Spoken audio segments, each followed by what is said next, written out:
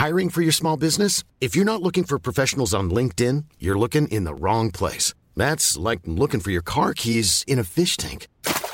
LinkedIn helps you hire professionals you can't find anywhere else, even those who aren't actively searching for a new job but might be open to the perfect role. In a given month, over 70% of LinkedIn users don't even visit other leading job sites. So start looking in the right place. With LinkedIn, you can hire professionals like a professional. Post your free job on linkedin.com/people today.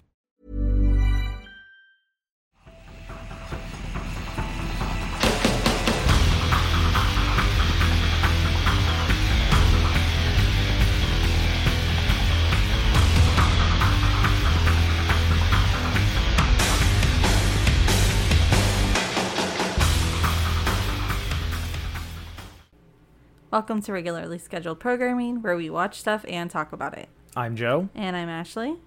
And I think we have some news, or was there anything else you wanted to say before we dive in? No, we don't do the social media. It's in the description. Yeah, so we'll remember how to do this at some point. Maybe. Okay, so news. Yes. First things first, I have to eat a little bit of humble pie, I guess. I don't know if I've mentioned it on the podcast, but I know I have not been shy about mentioning it since it was announced. But so we got a full trailer for Andor.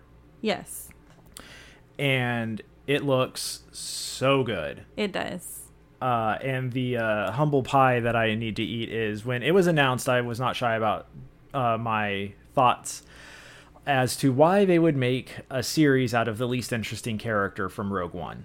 Oh, real quick, I do want to say, I think the trailer came out after we recorded the last episode, so I don't even think we've talked about the fact that we watched the trailer. No, that's me talking about, this is us talking about the trailer. Because you said, I don't know if I've talked about it. And Well, this element, like gotcha. Just not super being into the idea of this show. Andor, yeah. But, and like, it's not like I thought he was a bad character, right. And maybe it was just that, like, I was so focused on like Jyn or Saul or K2 or any of the other characters, but it's just Andor didn't stand out to me a lot. Mm-hmm. So now I'm wondering, do I need to rewatch Rogue One and make sure I pay closer attention to Andor to see, well, Cassian Andor, his first name is Cassian, pay more attention to that character, because if there are glimpses of this new show in his first appearance in Rogue One, like, you know, what kind of things he's going through, his past, that kind of thing, maybe he's a way more interesting character than I gave him credit for. Or maybe this is just what's making him interesting. I don't know. I'm always open to change my opinion about something, and it's not, like I said, I never thought it was a bad character. Yeah, I like him. I really like Diego Luna as an actor, so I'm kind of excited. The whole trailer just, I think the concept of the show is going to be really interesting, like watching how the rebellion took flight. Yeah, it might be how it took flight. At the very least, it's in its fledgling stages. Yeah, it's the early stages, and that will be a fun thing to kind of watch, because I know, like, you know, what I loved most about Rogue One is, I mean, you kind of knew what was going to happen, and you knew how it was going to end. It didn't make the ride any less enjoyable, though. No, and that's what I mean. It's like that anticipation. So I wonder if, like, the series as a whole is like, we already kind of know where these characters are going as we meet them. We know the culmination of their journey, but to watch them get there is going to be really cool, I think. Yeah, so I am completely open to having to take my foot out of my mouth on this one, because I have no problem changing my opinion about something upon further exposure or experience with it. Yeah.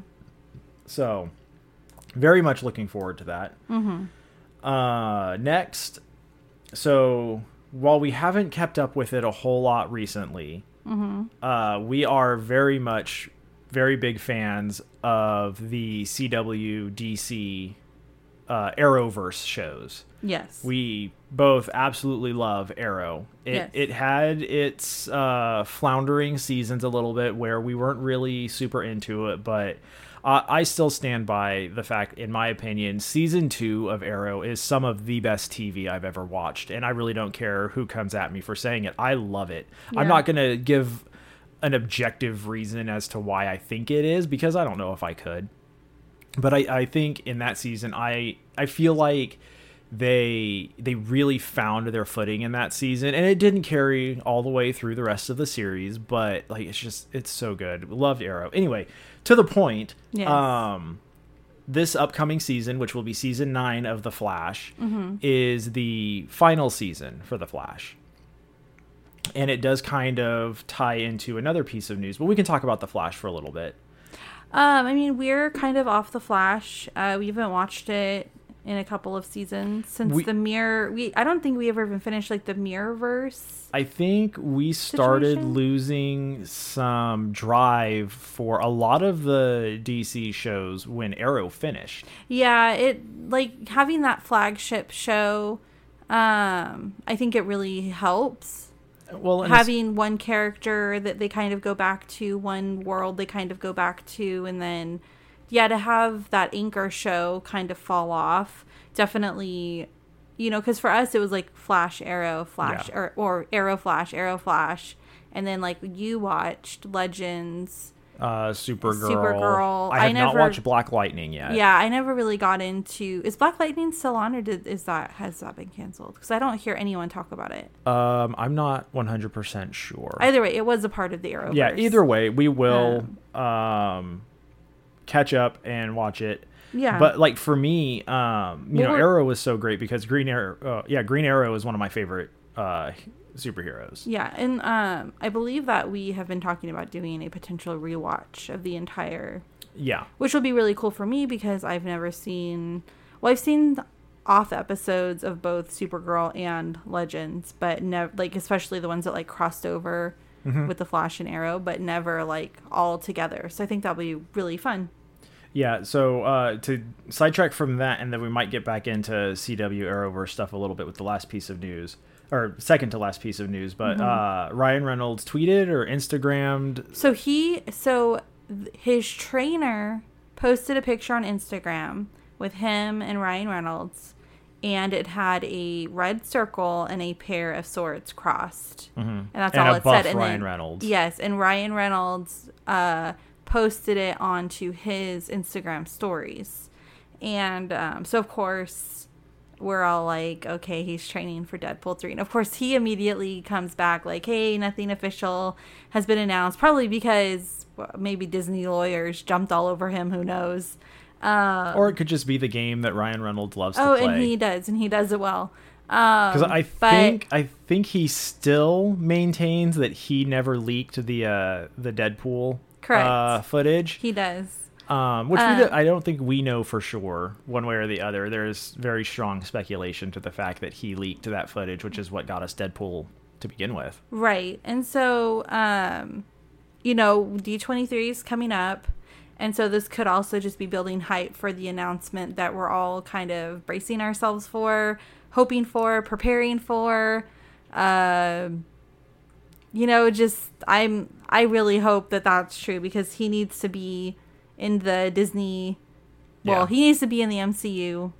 Well, and since we're talking about Deadpool, so if I remember correctly, you weren't that familiar or into the character before the first movie. I didn't know really anything about him. Like I kind of knew that he was kind of like for lack of a better term, like a meta superhero. Like, oh yeah, he kind of makes fun. He breaks the fourth wall.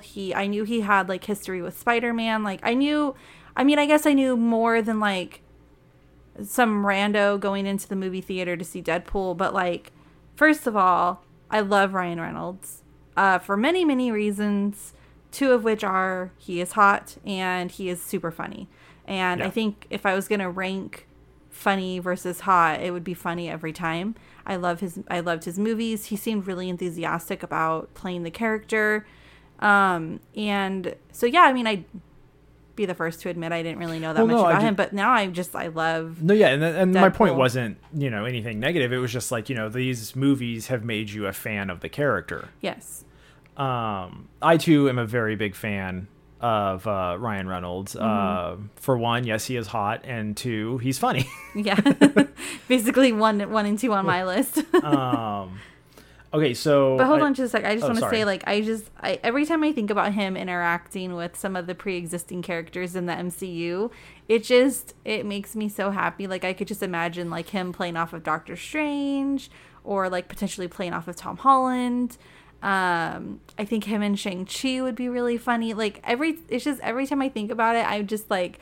Even the serious characters, it would be hilarious. Well, the serious characters are what would make it more funny. funny. I love, like, your idea. You've said this before, I don't know, on the podcast, but, like, the fact that, like, they make it a PG-13 movie, and, like, Deadpool kind of plays off the fact that, like, they're in Disney now. They have to, like, keep it PG. Yeah, so I don't know if this is fully 100% an original idea. I know... Since I've thought of it, I've seen other people say it, so I'm not going to take like full credit because I think it's a pretty obvious joke, and I think I've mentioned it on the podcast. But like the idea that Deadpool is in a team up PG-13 MCU movie where he knows that he's in a PG-13 setting and is constantly censoring himself, and especially down to the fact, and I don't know if they would do this, but especially to the point where he knows that he gets one fuck in the movie. Yeah. And he's constantly almost saying it, but then stopping, waiting for that perfect moment. And then, in my opinion, the only way that it gets even better than that is for somebody else to steal the moment. Yeah. Or, like, maybe he doesn't get to do it at all. Like, for whatever reason. And then, like, we get, like, an end credit. Yeah. Like a post-credit scene of him saying it or something. I don't know. I'm super excited about the possibilities. And, yeah, because I think Feige, Kevin Feige, the godfather of the MCU, I think he's mentioned that Deadpool is part of the MCU. It's not just that they're gonna continue making the movie or make the next movie, but yeah, he is a part of the MCU. It's just getting a move and it just bringing him into the MCU is the thing. And yeah, in that picture, he did look super ripped. He was like Blade 3 ripped. Yeah, because I know in the first Deadpool movie. The climactic finale scene, I think, is supposed to look like they're on a downed helicarrier. So like a shield helicarrier. So that's we're acknowledging the existence of these things, but we can't call it out. Yeah, we can't call it that thing. So yeah, the second to last piece of news. And this kind of ties into some of the DC CW stuff. Is so HBO Max and Discovery Plus have announced a merger. Yes. Well, Warner Brothers and Discovery. Warner Brothers and Discovery have announced that HBO Max is basically going to be absorbed. Is my understanding is HBO Max is going to be absorbed by Discovery Plus. Oh, I didn't read that much into that, but my point on the news, because it's like, I don't know, one streaming service joining or becoming another or whatever. It's just part of the endless tides that we get now. But my point was actually, I think a little bit before the announcement of this merger, the HBO or WB rather made some very sweeping motions with their movie and show slate. That's supposed to be coming up in the future. Notable one was the cancellation of Batgirl. Yeah, it's fully shelved. From what I understand, it's dead. Yeah, well, it's not even shelved. Yeah, it's dead. I mean, I guess they made it. Yeah. And they just decided to shelve it, which to me brings to the question of other than the fact that they probably spent a shit ton more money on it, why the hell are we getting a Flash with Ezra Miller?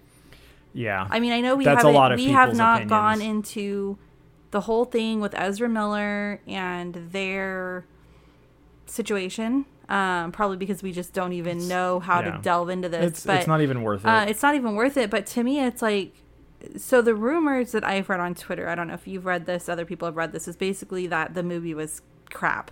So, yeah, I think the official line is that it wasn't testing well. Yeah, it wasn't testing well. But some of those numbers, from what I've seen, have been coming out, and I've seen a lot of people saying that it's not testing any worse than some other movies that have been released. Exactly. And so, it does bear the question of, so why is this movie getting shelved, and why aren't they shelving The Flash, which arguably they should, because it's going to be a PR nightmare. Yeah, probably. I don't know if that was your point. Well, I mean, it's part of the point because, and I don't have the full list of what they've and I will say, canceled. And we've said it before, we're not that into we're not as into the DC movie verse as we are into the MCU.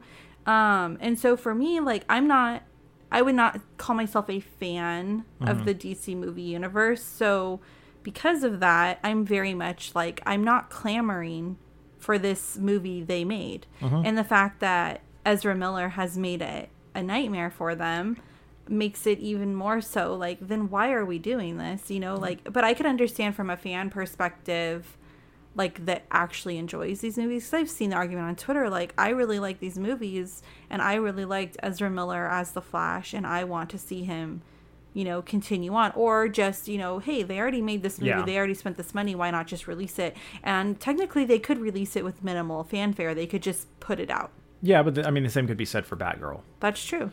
They could have relegated Batgirl to streaming. Yeah, any number of things. But, like, I mean, and for us with the whole Flash Ezra Miller thing is, at that time, we were very much big fans of the Flash on CW, and we were like, why aren't they just using Grant Gustin? They have a Flash. They have a Flash, a very good Flash.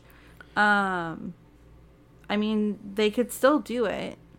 Yeah, but there's a lot of speculation going around that it could be more related to some social or political things as to what they chose to cancel. And I think it's as valid as any other thing. Female-led, I was going to mention that too. Female-led properties, I mean, unfortunately, female-led superhero properties specifically don't tend to fare as well. I wish that wasn't the case. Because I will just say right now, women make up a big majority, not a big majority, but a big amount of the audience that goes to see superhero movies, not just because we're getting dragged along, but because we genuinely enjoy them. And if you have a female-led movie that we can get excited about, and I will be perfectly honest, I totally forgot they were even making that movie. The reason until I read about it, that they were canceling or they were shelving it or it was dead or whatever, I was like, oh, I forgot they were making that. Again, could also be because I don't follow the DC movie universe as well, but still. One of the main reasons why is because, well, one, you know, I enjoy the Bat family in general. And I've been eagerly awaiting them making a Nightwing movie. But also, you know, I like the character of Batgirl. I think it's a really interesting, cool character. And also, the Batgirl movie was going to have Michael Keaton in it. Yeah. But, like, I don't know. It's like, if it's there, why not just release, even if you just drop it on Max? Like, that's what I'm saying. Like, why not just relegate it to streaming? How, like, I don't understand how a movie can be so, by their logic, can be so bad that you're like, we spent millions of dollars. It's better for us to do nothing with it than to release it. Yeah. I don't understand that. I don't either. But so another piece of the news is I think they had like an investor call for WB or something like that. And somebody there, I don't remember who, made mention that they are transitioning or shifting to doing a MCU style movie universe with the DC properties, which they've said they were doing before, but apparently now they have a 10-year plan.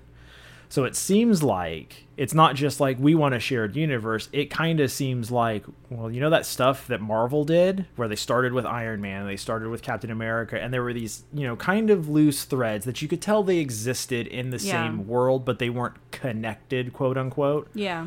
And then it turns out that we get Avengers and everything is very tightly connected. Yeah.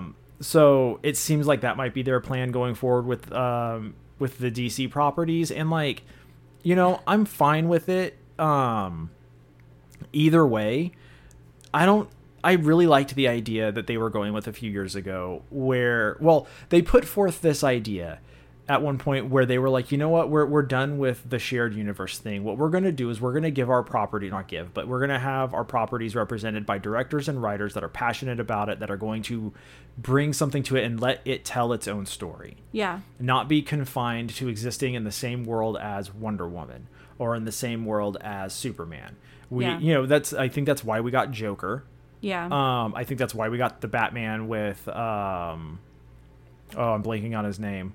Ben Affleck? No, the Batman. Oh, the Bat with Robert Pattinson? Yes, Robert Pattinson. And I really liked that idea. I don't think they really tried to do it that much. My thing is they're trying to emulate the success of something that already exists. Mm-hmm. They want to take and the thing is that is not, people are remaking shit all the time.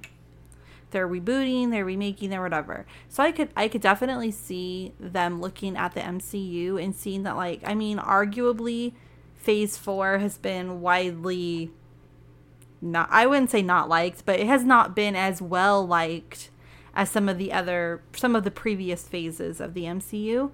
But overall, but they still make money. Yeah. It still makes money hand over fist, you know, because in a way, like, the fans are on board already. Yeah. So I could see some executives being like, hey, look over there. Look at all the money they're making. Look at what they're doing. Why can't we do that? But at the same time, I agree with you. Like, why? Not that the Justice League and all that wasn't, like, really cool. Mm-hmm. Or, well, I guess I didn't see it. But, like, people really liked it. It seems like, but at the same time, it's like, but you don't have to do that. I also personally felt like it was really rushed. Like, how long did it take us to get to the Avengers, as opposed to, like, what was it, like 2 years before we got a Justice League movie? I don't remember the exact timeline. I don't but feel it did like happen. They let us sit with these characters for long enough. Yeah, that's like, that's one of the big criticisms I've heard, is like, they want to. It's at that time it seemed like they wanted to kind of capture that magic in the bottle that the MCU was having, but without really devoting the time and effort to it. Exactly. They're like, we're just and that's speculation. That's speculation. I'm not saying that it was effortless. I'm not saying that, you know, they shortchanged themselves. All I'm saying is that was the buzz I was getting. Yeah. In my opinion, I do very much prefer the way the MCU does it. Yeah. It's, here's a character with their movie and their story. Here's another character with their movie and their story. Here's another character with their movie and their story. And then we bring them together. Yeah. And then after they've done that for a while and you get used to this idea that, like, you know, these things live in the same place, then they start with every movie has some tie to another one. Right. And I think that they're rebuilding that now with Phase 4, and maybe that's like why... Maybe that's why Phase 4 hasn't been quite as well enjoyed, is because people forget that, like, this is how we started from the beginning. We started with Iron Man and Captain America and Thor. And so now we have and like Hulk. And Hulk. Incredible Hulk, yeah. Incredible Hulk. Then we have Shang-Chi, we have, you know, these other movies that, like, the Eternals. Yeah. We have Doctor Strange again, you know, so, like, it's kind of like a redoing of the Phase 1, but we already kind of know a little bit. Well, for me, like, I don't know. I have enjoyed Phase 4. Yeah. I think I'm not saying I haven't enjoyed it. But the thing is, I think you have enjoyed it more than maybe you think you do, because the ones that are sticking out are, I think, like, you know, Spider-Man. Yeah. I always forget that Spider-Man is part of Phase 4. Yeah, Spider-Man, No Way Home. Yeah. Shang-Chi. Was Black Widow technically part of Phase 4? I think so. Oh, well, no, I think she was the end of Phase 3. Either way. But she got pushed back. Yeah, I'm not sure. Eternals we need to do a rewatch on, but then we got Doctor Strange, which you really liked. Eternals. I said Eternals, Thor: Love and Thunder, which we both enjoyed. Yeah, we did. So, like, I don't think there's as many misses as you think there are. No, I'm not saying, like, miss it.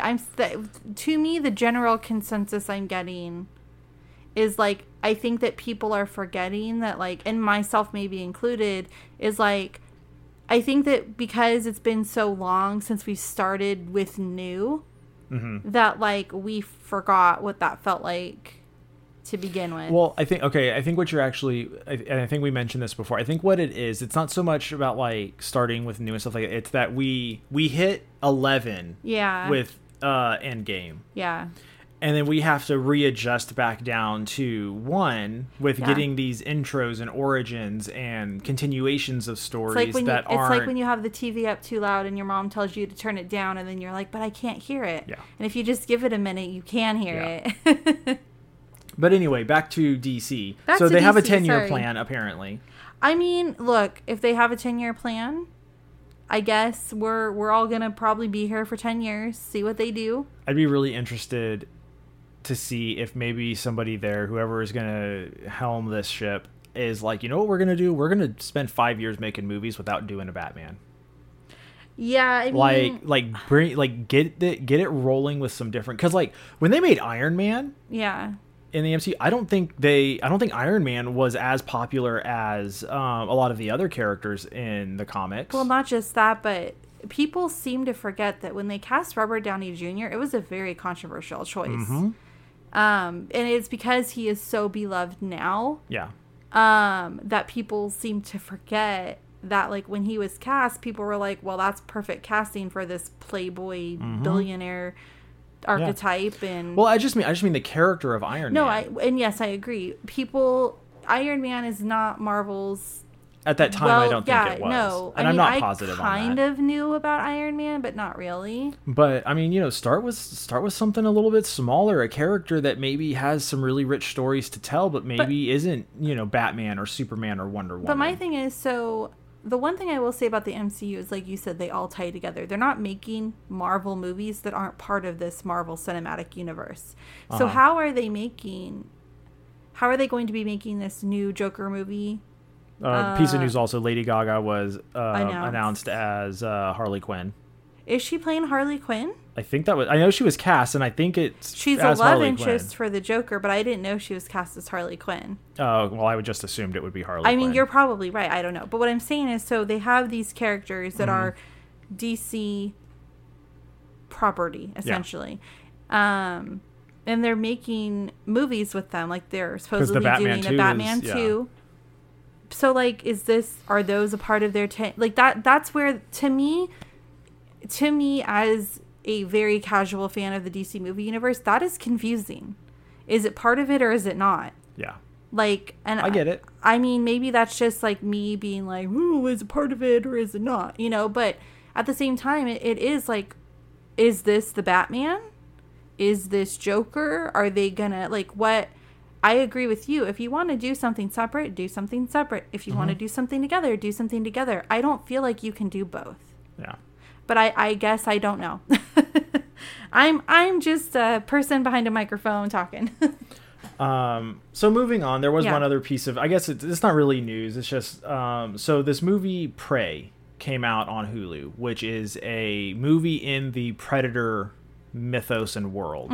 I don't know exactly when it's set, but it is set in the past with people indigenous to what is now America. Yeah. The United States of America, I think. Yeah. And while I'm not the biggest Predator fan, I do enjoy the first movie. I've seen, I think, most of them that have come out. But again, I find myself in that situation where I've been on Twitter and I see people complaining about the protagonist in the movie because it's a female.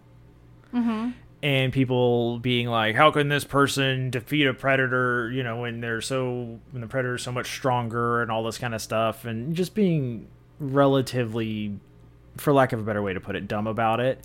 And now I'm like, I kind of want to finish the podcast and then go throw this movie on.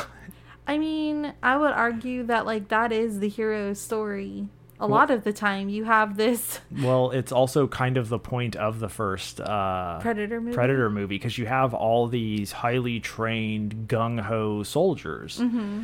But that's not what is able to be used to defeat the Predator. It's Arnold Schwarzenegger's character using, primitive traps and techniques and things like that to outwit a hunter. Yeah. Which to me is like, well, just about anybody, male or female, in that era is going to have a base set of those skills because that's what they use to survive in that world. Yeah, and also I will say I also heard people online complaining about an all indigenous cast, and it's like, but the movie is literally set in a time period where that would make sense. Yeah. It would be like setting. It should have an all indigenous cast. Yeah, and like this has long been a problem with Hollywood, and I'm glad that they didn't go that route with this movie. Like, I will admit, I think I've seen Predator. I don't think I've seen Predator in like a really long time. I know it's Arnold Schwarzenegger, and like I know there's this whole like Predator universe and like Alien versus Predator, and like I know. Yeah. But for them to set this movie in like Native America essentially, and like not have actual indigenous people playing them, like what I mean, to me it's just like it's the direction that Hollywood should go in. If they're setting a movie and in that time frame, they need to have indigenous people playing it. The same as if you're setting a movie in China, you should, and the movie is about the Chinese culture and the culture, you should have someone that is Chinese playing the main person, not some white person. Yeah. And and like I said, this has long been a thing. Yeah. And I will say the majority of the gossip around the movie I've seen has been positive. That's good. But it's just knowing that there are people out there who are having their hot takes about it that, and I haven't even seen the movie. And I'm like, well, that's not the problem you think it is. Like, that's not a problem like you think it is. Yeah. If these skills were inadequate to defeat a predator, it wouldn't matter if it was a male or female character. So it being a female character is irrelevant to your point. Again, I pose to you that it's because I she's know. female. That's the point I'm making. Yeah, no, I know. So, seeing people have their hot takes like that, it just makes me go, I'm probably going to like this movie. I'm going to go watch it now. Yeah, I mean, but the thing is, like, you're not the type of man that's going to be threatened by a woman in a titular role. Titular role. I think that's how you're supposed to say it. I don't know. Titular? Either way, you're not. There are men out there that don't want a woman to be a hero. Yeah. Unfortunately. Anyway, so at some point, I think there's part of me that just wants to go in and watch Prey, but I'm pretty sure there's at least one Predator movie that I haven't seen. Yeah. So I'm like, do I want to just start at the beginning?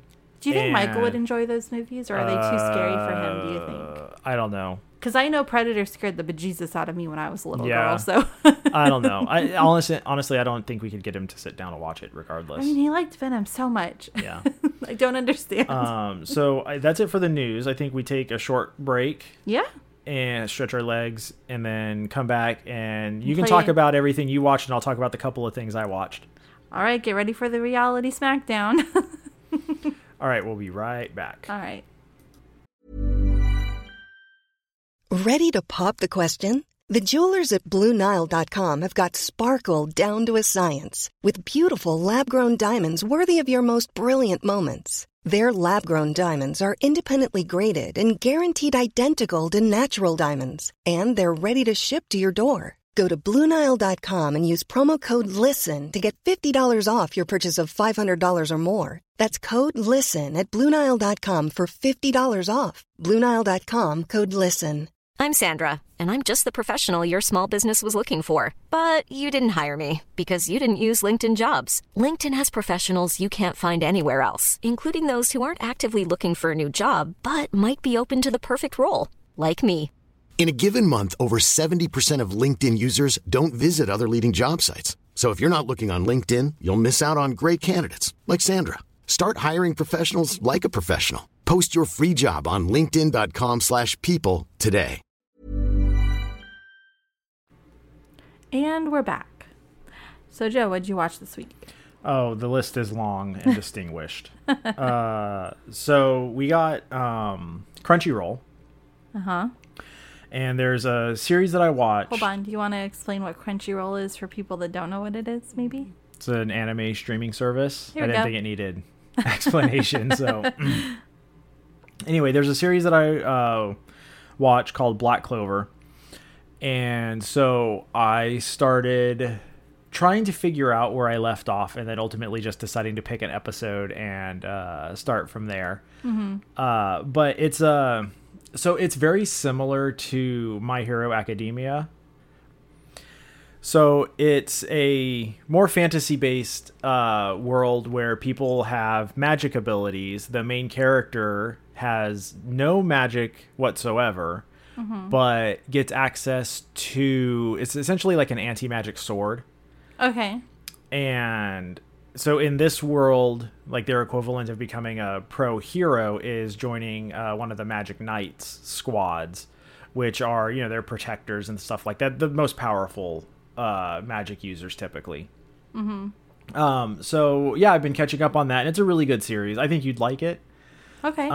It's, I don't know, so far for me it hasn't been, I don't know if I'd say it's as good as My Hero, but it has that big over the top action that I like in anime. So okay. the only other thing I watched was Wanted. Oh yeah, we just bought that. Yeah, we just bought it. It was on sale. I love this movie. Yeah, it's fun. I love James McAvoy. Angelina Jolie is in it. She's always good. It has Morgan Freeman in it, and I mean, it's Morgan Freeman. Yeah. But it's a really good movie. It's about like an assassin organization, and there's, you know, a big plot twist in it. I don't know if I want to go into the movie beat by beat, but it's a lot of really good action sequences. I think it was based on a comic. I could be wrong, but it definitely has that vibe. Yeah, it definitely does. Like with the swinging bullets and stuff. Yeah, the curving bullets. Curving bullets, yeah. Yeah, so that's what I watch. I just haven't really been watching much. I've been doing a lot of reading. Yeah, but not like, you know, advancing my my knowledge reading. It's game book reading. So I mean, again, I would argue that's it's still that reading. Is reading. I'm just saying, it's you not are like I'm reading. expanding your knowledge It's of not like the I'm thing reading. you like. It's not like I'm reading history texts or great literature or anything like that. But who cares? But yeah, so that's what I watched. Should we move on over to your reality corner? Yeah, let's go. I got some. So, I finished watching Drag Race Season 2, and I also finished Drag Race Season 3, which is Raja won Season 3, and she was just in the most recent All Stars, All Winners I mentioned in the last episode. Or the one before it, whatever.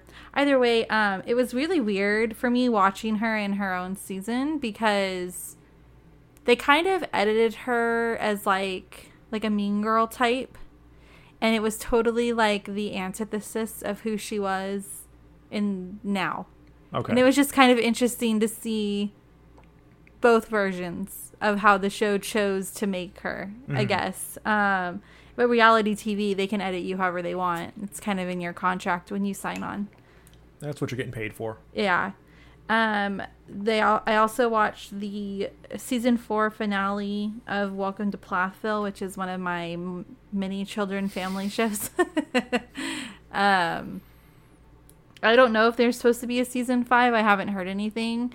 But there's a big bombshell that has people talking a lot online, and like the whole family is like coming out and talking against it, which is the eldest son Ethan married this girl Olivia, and they're kind of at Olivia and Ethan's mom Kim have been kind of like at odds, and like Olivia refuses to like talk to Kim and like all this kind of stuff, setting a boundary. So like a typical TV trope of mother-in-law, daughter-in-law scenario. Well, they used to be really close, and then all of a sudden they wouldn't, and then they finally got Olivia to talk about it.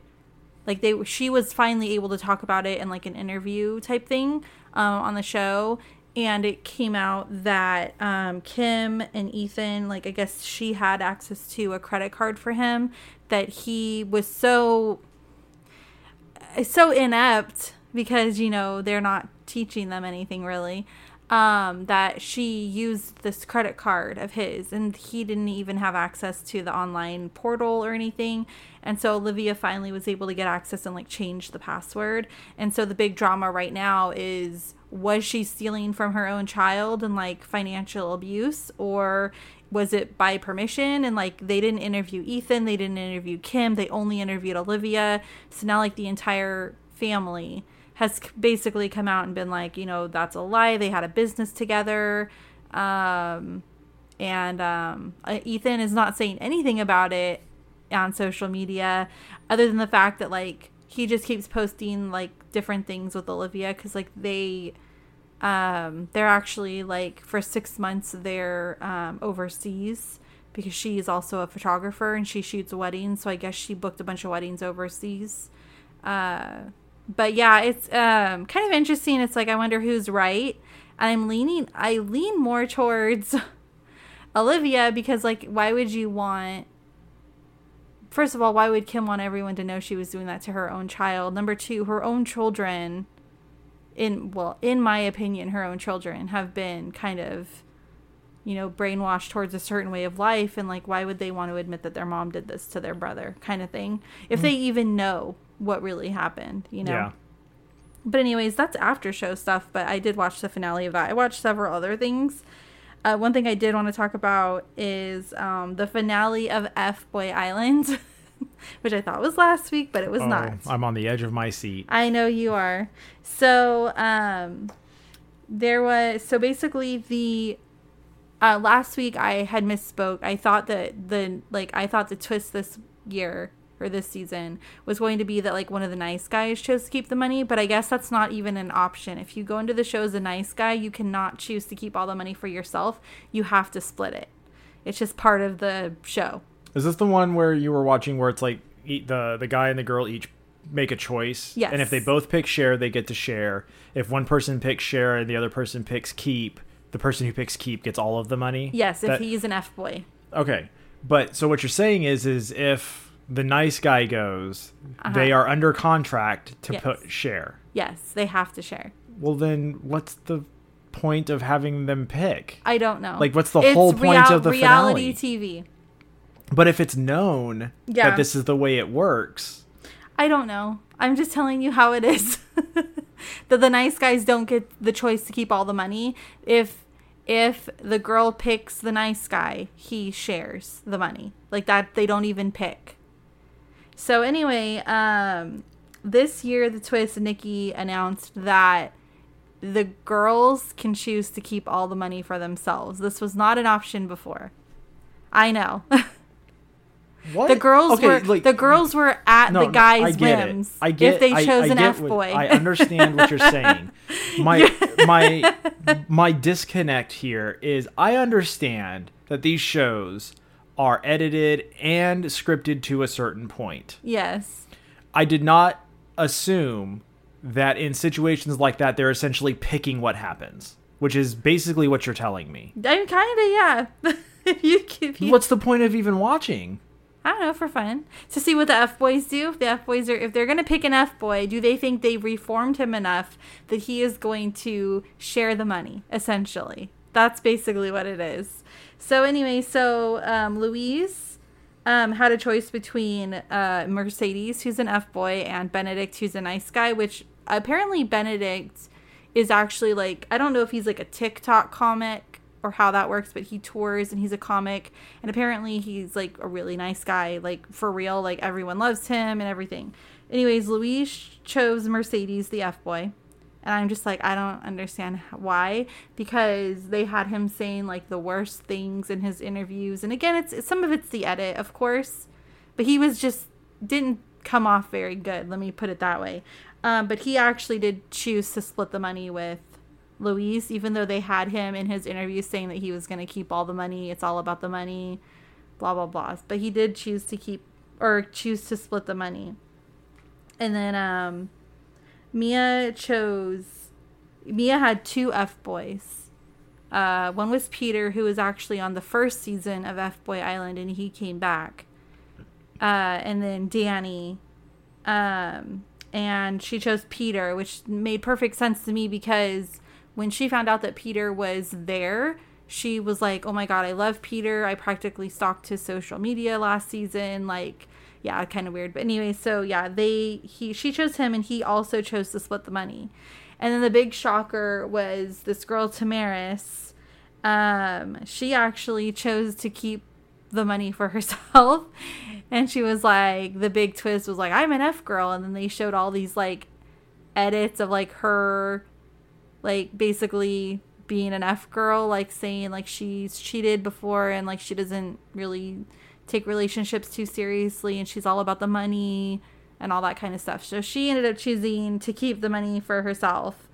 And one thing that came out that, I mean, this goes on all reality shows. I'm seeing it with The Bachelor. I see it with the Plaths, the Welcome to Plathville. Like every reality show I watch, contestants will talk about this, but I guess Reality Steve did an interview with all the girls that were on F-Boy Island. And apparently Tamaris is getting death threats now because of this. Like, people are telling her to, like, you know, unalive herself and like just the rudest shit. And it's like, number one, it's reality TV. It's not that serious. Yeah. Number two, where do you get off going, like, you're anonymous on the internet to a point, but like that doesn't give you the right to tell someone to kill themselves and like just these horrible things that she said that now she's been getting in her DMs. And it's like the same with a lot of the contestants on The Bachelor and The Bachelorette. Like, contestants will watch the shows and like they'll edit the contestants in a certain way, and then they'll start getting rude social media comments. And it's just like, I could not imagine going on the internet and telling somebody that, regardless. Like, even if I didn't like them on a reality show, I'm not going to tweet at them to kill themselves or whatever. Yeah. Like, I might like tweet like, oh, that person's a real piece of work, #The Bachelor or something, you know, but I'm not going to be like, that person should go die or something, you know. That's just, it's awful. And the fact that like, just shit people is the problem. All this girl did is like keep all the money for herself.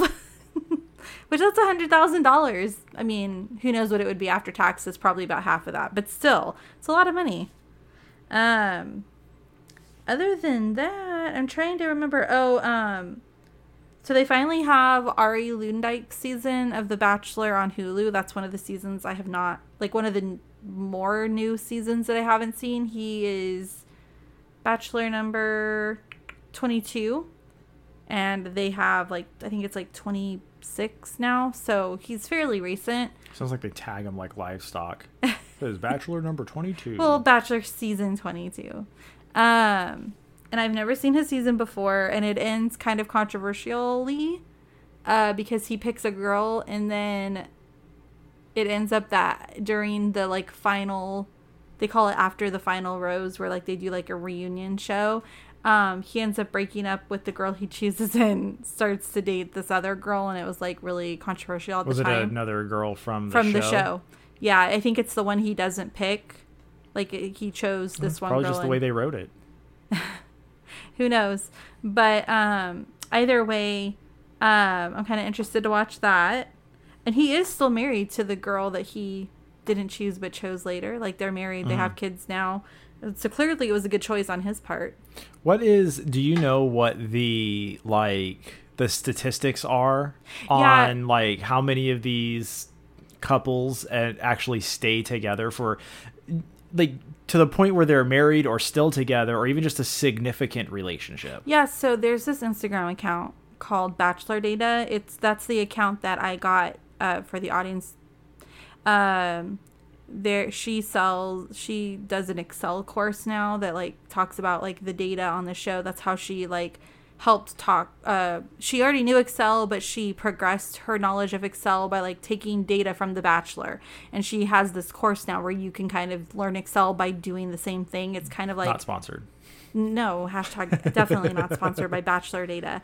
But she did the statistics on the show, and I think it's something, it seems low when you say it. I think it's something like 20-ish%, but that's like on par with every other reality show out there. Like, it's fairly like, and then they also say like, you know, what do you consider successful? Is it the person they leave the show with, or is it someone that was like on their season, or like just in the Bachelor Nation in general? Well, I would say, like, if we're judging the statistics of the show, it should be the person that is picked on the show to determine if it's you know. Yeah. Well, and then there's also, like, you know, people are like, what do you consider successful? Like, did they stay together? Did they get married and have kids and now they're divorced? Like some people. How many would still be together? So I can think of a few. There's a Bachelorette, JoJo Fletcher. They just got married this year, her ring winner, but they've been together ever since. I don't. Sean Lowe and his final pick have been married, and I think they have 3 kids now. Okay. I'm on it. The names mean nothing to me. I was just curious if you knew a statistic. Yeah, I think, like I said, I could look it up now. Well, no, if you don't know one, it's fine. I want to say when Bachelor Data posted it, it was something like 20-ish%, which people were saying that, you know, that's not very high, but she compared it to other reality shows that are like The Bachelor in nature, and it is a very, very similar or better statistic. So I was just curious. Yeah, I mean, and that's what people, I mean, everyone's curious because they're like, why has the show lasted for so long?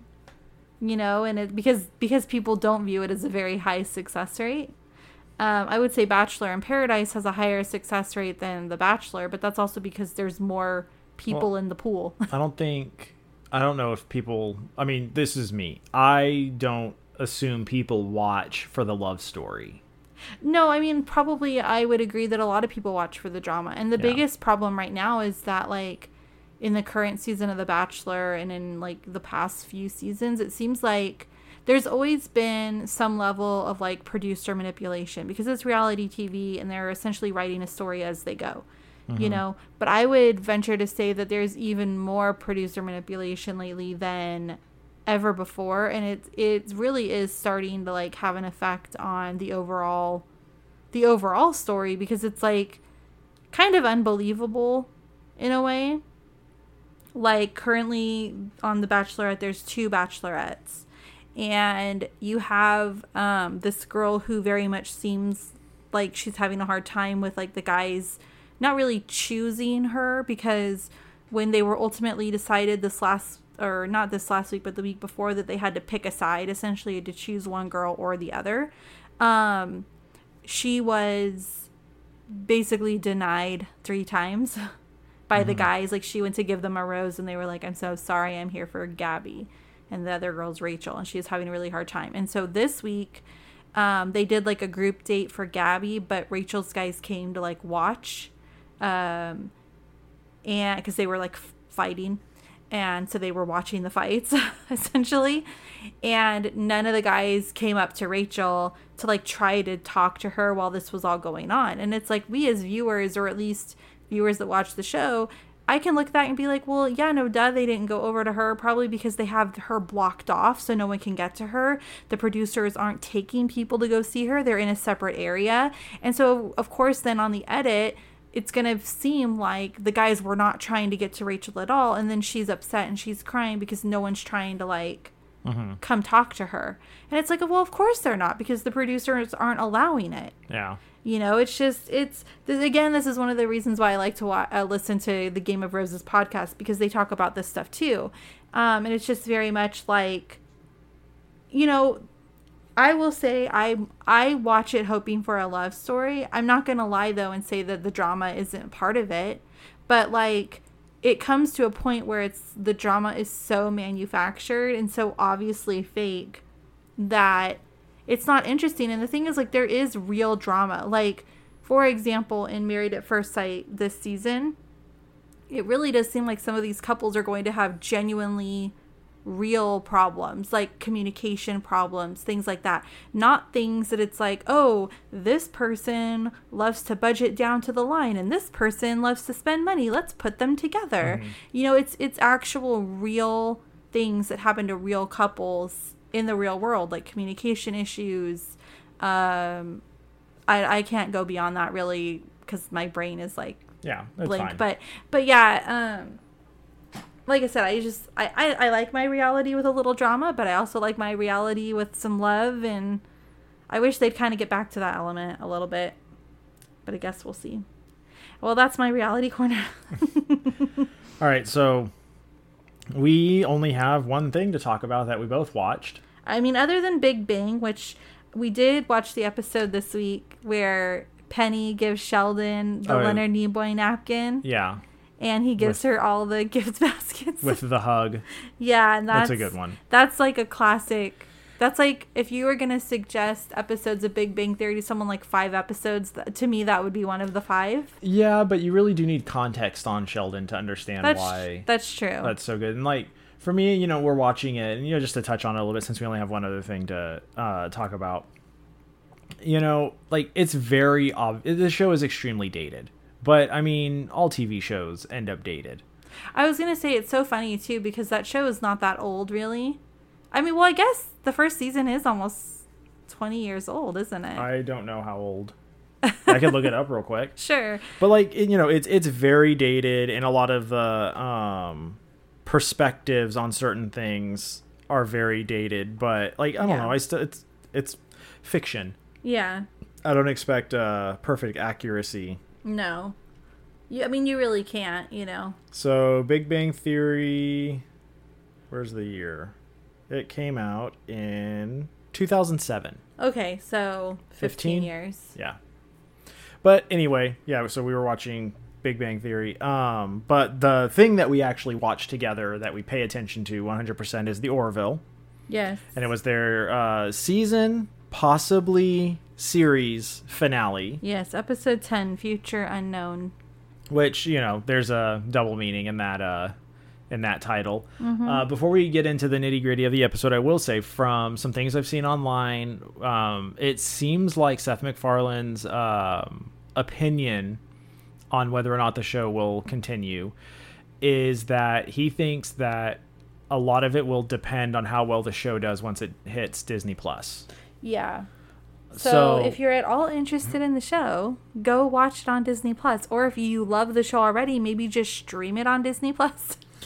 Yeah.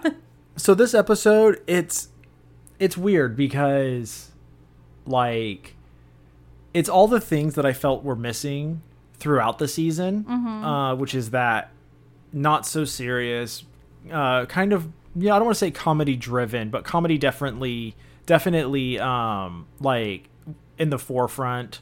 Yeah. Real lives, everyday life on the ship kind of stuff.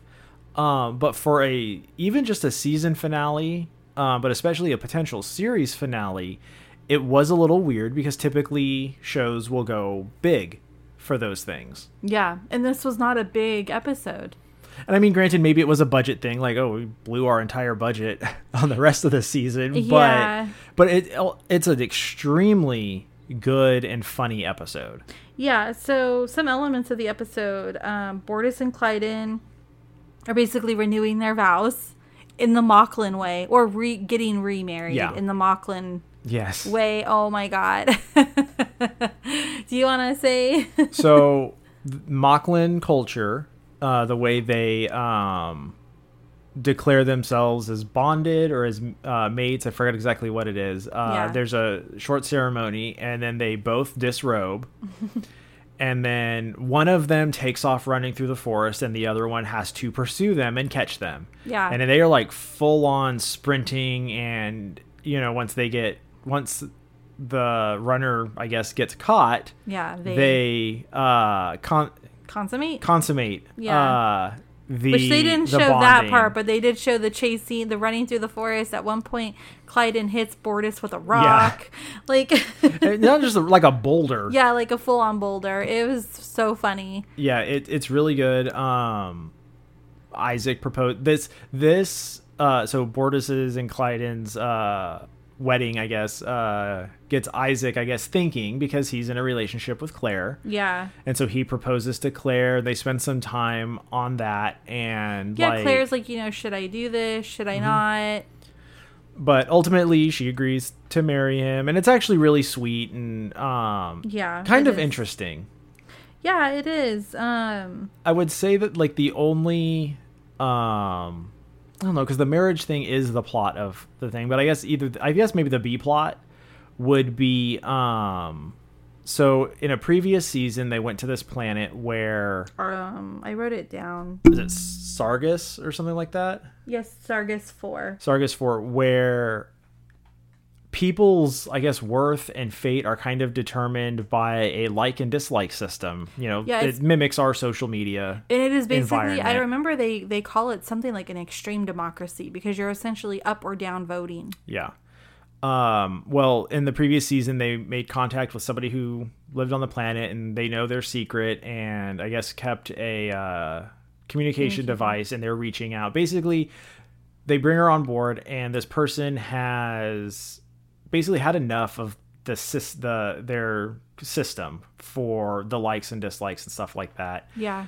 And it the plot line with her is mainly about, like, we've talked about it before on this show about the idea of matter replication and how much it could change a world, but, like, in this perspective, because the person that they bring on, what's her? Do you have her name written down? I did not write down her name. But nope. She's like, this could change things on my planet. This could, there are millions dying of thirst, every day or however, frequently and stuff like that. Why don't you guys just give this technology to people? And the point is they're trying to impress on the character that, you can't just go handing this out,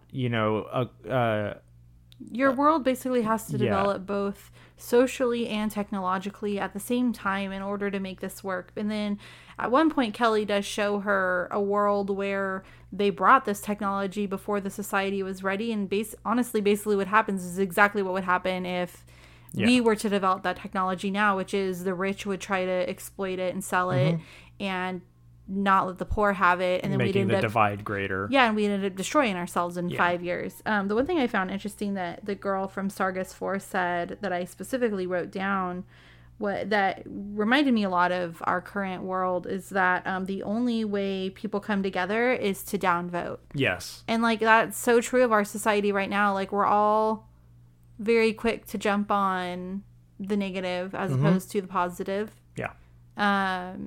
And it does seem like the negative voices are louder. Oh, for sure. Like people upvote the negative voices because it gets y'all riled up and all that. But yeah, basically they were trying to impress upon her that your planet, we can't do anything. Unfortunately, she kind of discovered them. I won't want to say accidentally, but that basically, and she helped save Lamar on her planet from being executed and all that. And that was in the previous episode where they were on the planet. But it's at the end of the day, this is top tier sci-fi in my opinion. And if you're a fan of sci-fi, I say watch it, and especially because it seems like its fate and whether or not it continues is kind of up in the air. Yeah. And views is what's going to get more of it made. So just go check it out. You could watch all 3 of the seasons that are out right now. Is it 3 or 4? It's 3. It's 3. This is the 3rd You could watch all 3 of the seasons and then decide, no, I don't really like it. But, give it a shot. Because it is top tier sci-fi, in my opinion. Really quick, 2 of my favorite moments, or 2 of the funnier moments from the episode. Number 1, the sandwich coming back. Yes. That Malloy. So in the episode with the time where Malloy gets put onto current Earth, essentially, before he got sent himself, he had sent a sandwich 3 months into the future, and then they're all having a discussion, and then all of a sudden an egg salad sandwich appears right in front of him, and it was at the perfect moment to make him it was just a happy. Yeah. It made him happy. I knew this sandwich would make me happy when it reappeared. And then the second moment that was so freaking funny was the Kalon stripper at Claire's bachelorette party. That was and good. With the tassels that came out of the chest. It was good. It was so funny. And it's such a fresh take for sci-fi. Yeah. In my opinion. I personally don't know of many other shows or movies or anything that approach it this way, where it's legitimate normal comedy, but with these very prominent sci-fi tropes and tackling social topics and stuff like that, and it's done so well. Seth MacFarlane, I do like Family Guy. I haven't watched it in a long time, but Seth MacFarlane is, I think, with this show showing that he is much more than just the Family Guy guy. Yeah, I was also going to say, too, I really liked the way they approached Claire and Isaac's relationship in general, but specifically the way they approached, Isaac falling in love with Claire, asking him to marry her, or asking her to marry him, and then his vows. It's just, to remember that Isaac doesn't have emotions. He's kind of like Data in Next Gen. And to have love be a logical binary decision in some ways is almost more romantic than it being an emotional decision in ways. And it honestly, back to Big Bang Theory, it kind of reminds me of that moment when Sheldon tells Amy that he loves her. It's very much based on these are the feelings that I have. And the only explanation I can give them would be that I love you. I think that's pretty much what he goes through. What he says. For Isaac, it's kind of the same thing. Like, and I think the most romantic thing was him telling her that, like, you know, I'll take care of you. I'll take care of your children. I'll take care of your children's children. And it's because Claire points out that, like, eventually she's going to die. Like, that's a natural human function. And he's basically like, you know, yeah, but when you're gone, I will make sure that your children are taken care of and all of your descendants. Yeah, and it's just like, that is fucking romantic as hell. It's just everything, in my opinion. Yes, you know, the show is heavy-handed with its stance on these social issues that it takes or that it tackles. But I do think that they're telling good stories still. Yeah. But yeah, it's such a great show. I love it. I'm hopeful this isn't the end, but if it is, it did end. It was satisfying. Good way. Like, and they did kind of hint that, like, maybe there's something rekindling between Kelly and Ed. Like, they kind of held hands and looked at each other. Leaned in. Yeah, and so there definitely could be. I'm still kind of sad we don't have Lamar or Malloy hooked with anybody yet. Yeah. They tried with Lamar and Tala, but she was like beating him up. That didn't work. That was in a previous episode, but it would just be nice to get more. But if this is the end, I'm not upset. Like, they didn't leave it as a cliffhanger. They left everyone happy.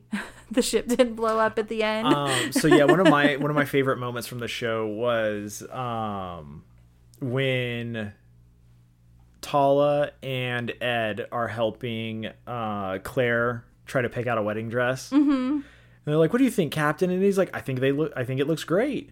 But do you like it? I think you look great." And then they show the other one. He's like, "Yeah, I think it's great. I think it's whatever you want." And it's just like, it's such the guy mentality. Yeah. That's exactly how you would be if it was like, but here's the difference. If there was a dress that looked above and beyond better than the other ones, you would be like, "Oh yeah, that's for sure. That one looks better." If I was talking to you about it, yes. But if it was just in general, like, I don't know. I'm not there to, you know, pick anybody else's clothes or anything. Like, I don't know. I wouldn't know what to do. But it was just so good. It's again. I think this episode had the most moments of levity. Yeah. Than any, because all the other episodes were so heavy sometimes in subject matter, and this was just, I mean, pretty much every single segment, like, it came from a place of love. Even the girl that came from Sargas 4, she loves her planet, she wants it to be better, you know, and she was just trying to make it better. But so the girl from Sargas 4 is staying on the Oroville. She made that decision. They basically granted her asylum. Yeah. Well, maybe not so much on the Oroville, but she's not going back to her planet. She's not going back to her planet. She's going to stay. So I'm interested to see if they do another season, if she will become like a part of the main cast. Mm-hmm. That would be interesting. Yeah, so for me, like, I know I talked about like wanting a little bit more comedy throughout the rest of the season, and like, I totally understand them not doing it because, you know, they're, you know, addressing some very serious issues, and there aren't a lot of people that can accept, and I don't want to say accept, but there aren't a lot of people that would look at an episode circling around you know, a child's sexual identity, and also having an abundance of comedy in it. Like, I totally get that some viewers would look at that and be like, "Why are you making a joke out of this?" Yeah. And I get it. Me personally, I can separate those two things. You can have a joke in the show not related to that topic. Yeah. And I don't personally look at it as making a joke about that topic. Yeah. But some people would, and because for some people that kind of situation is so very real to them. It could be their story. Yeah, and it's not funny. So I don't fault the show or the viewers who wouldn't like that. I don't fault them. It's just it's like all of the comedy from the rest of the season and the lightness of it was all in this episode, and it was nice. Like I said, it's a satisfactory ending if it is an ending. Yeah, I'm gonna be tweeting, you know, #SaveTheOroville, and hopefully maybe we'll get lucky and we'll get some more. Yeah. But I think that's all we have. Yep. For this week. Yeah. Sorry. I mean, hey, you know, I was about to be like, sorry for all the reality TV, but you know what? It's something I enjoy, and I shouldn't apologize for the things I like. So I'm not going to, but there isn't really anything new that I'm watching as far as reality TV goes. It's all going to be old stuff. So like I might talk about it a little bit next week. Other than that, we have like nothing that we're watching. Yep. She-Hulk starts pretty soon, doesn't it? Yes. I have it in the calendar. It might start that might start next week or the week after. Well, regardless, whatever we're watching, we'll talk about. Yeah. So, as a note, the I Am Groot, the full season is out on Wednesday. Okay. So, who knows? Maybe we'll watch that. Okay. So, yeah, thanks for listening. If you listened. Yeah, thank you very much. We appreciate all the listens. And, we wouldn't mind some engagement if you want to leave us a review or, just drop some 5 stars if you don't really care that much, or reach out on Twitter or whatever. Yeah. It just, knowing that some people are actually listening and enjoying it could make it even more fun for us. Definitely. So with that, thanks for listening, and we will see you next time for your regularly scheduled programming. When you make decisions for your company, you look for the no-brainers. If you have a lot of mailing to do, Stamps.com is the ultimate no-brainer. Use the Stamps.com mobile app to mail everything you need to keep your business running with up to 89% off USPS and UPS. Make the same no-brainer decision as over 1 million other businesses with Stamps.com. Use code PROGRAM for a special offer. That's Stamps.com, code PROGRAM.